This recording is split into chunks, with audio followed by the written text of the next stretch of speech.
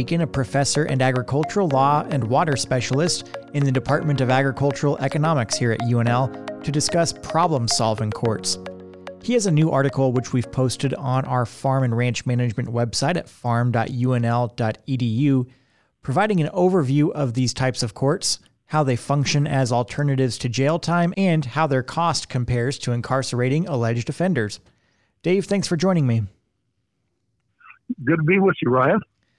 Yeah, so when you talk about problem-solving courts as an alternative to incarceration, the first thing that comes to my mind, and maybe one that a lot of people are familiar with, is drug court. And you write that was actually the first problem-solving court that was established in Miami back in 1987. So when did problem-solving courts make it here to Nebraska? Well, it was about 10 years after they established the first drug court in Miami, where they had lots of drug offenders, and the judges just got very frustrated with, sending these folks to prison. As soon as they would be released, they would start their drug habits up again, and it was just kind of a revolving door sort of thing. So they tried to come up with an approach that would address the problem, the underlying problem, rather than just putting people in jail. But it was 1997 when they started in Nebraska, and all 50 states have these problem-solving courts now, and so it's an idea that has kind of taken off. And how prevalent are they across Nebraska today? And how have the problem-solving courts expanded beyond the drug courts? Well, we have 12 judicial districts in Nebraska. These are where the district courts in the Nebraska legal system are located. And each of the districts has one or more of these problem-solving courts. The most widespread are the what they call the adult drug courts, and I think every district has one of those. They also have juvenile or young adult drug courts and family drug courts, where they try to work on it, from a whole family type of situation rather than just a particular individual. And we also have veteran courts in Lincoln and Omaha, and those are starting to garner some attention as well. So how does one become eligible for problem-solving courts like these? And once they do, how does the process work for defendants in Nebraska to even take their case to this court in the hopes of avoiding jail time? Okay. If you are convicted of one of these non-violent offenses, typically a drug offense, then once there has either been a voluntary guilty plea entered or the defendant has been convicted of the drug offense, then the defendant's attorney can approach the judge and request that the judge consider the person to participate in the drug court program as an alternative to going to jail. And the judge is the one who decides, and they,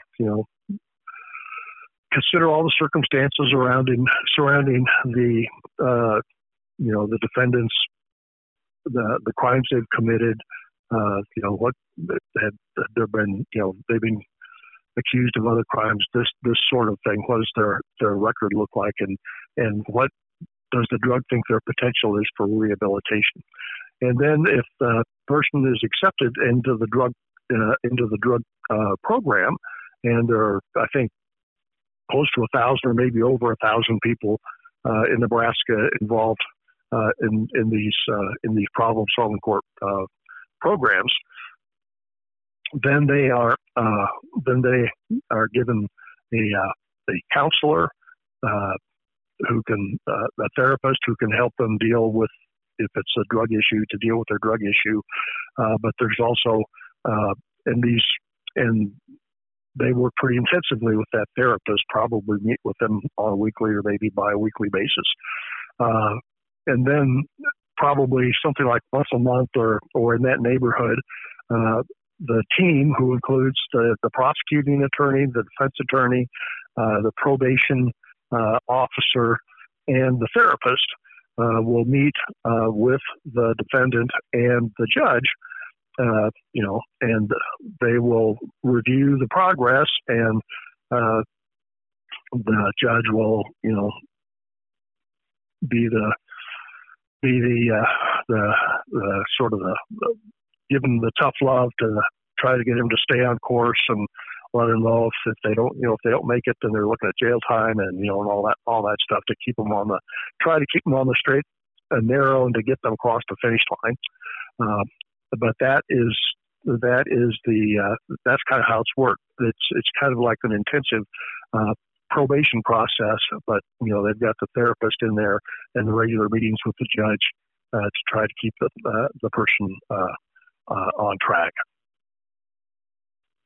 So it sounds like the resources provided by these problem-solving courts work really to treat the issues at the heart of these offenses, rather than simply incarcerating the individuals. And we know in Nebraska, a lot has been written about overcrowding issues we have in prisons and jails here. So what's the cost effectiveness of these courts, these problem-solving courts, compared to incarcerating people? And maybe in addition to the cost effectiveness, you could touch on the impact just on society that these courts might have. Well, that's a great question, and the non-recidivism rate, that's a mouthful.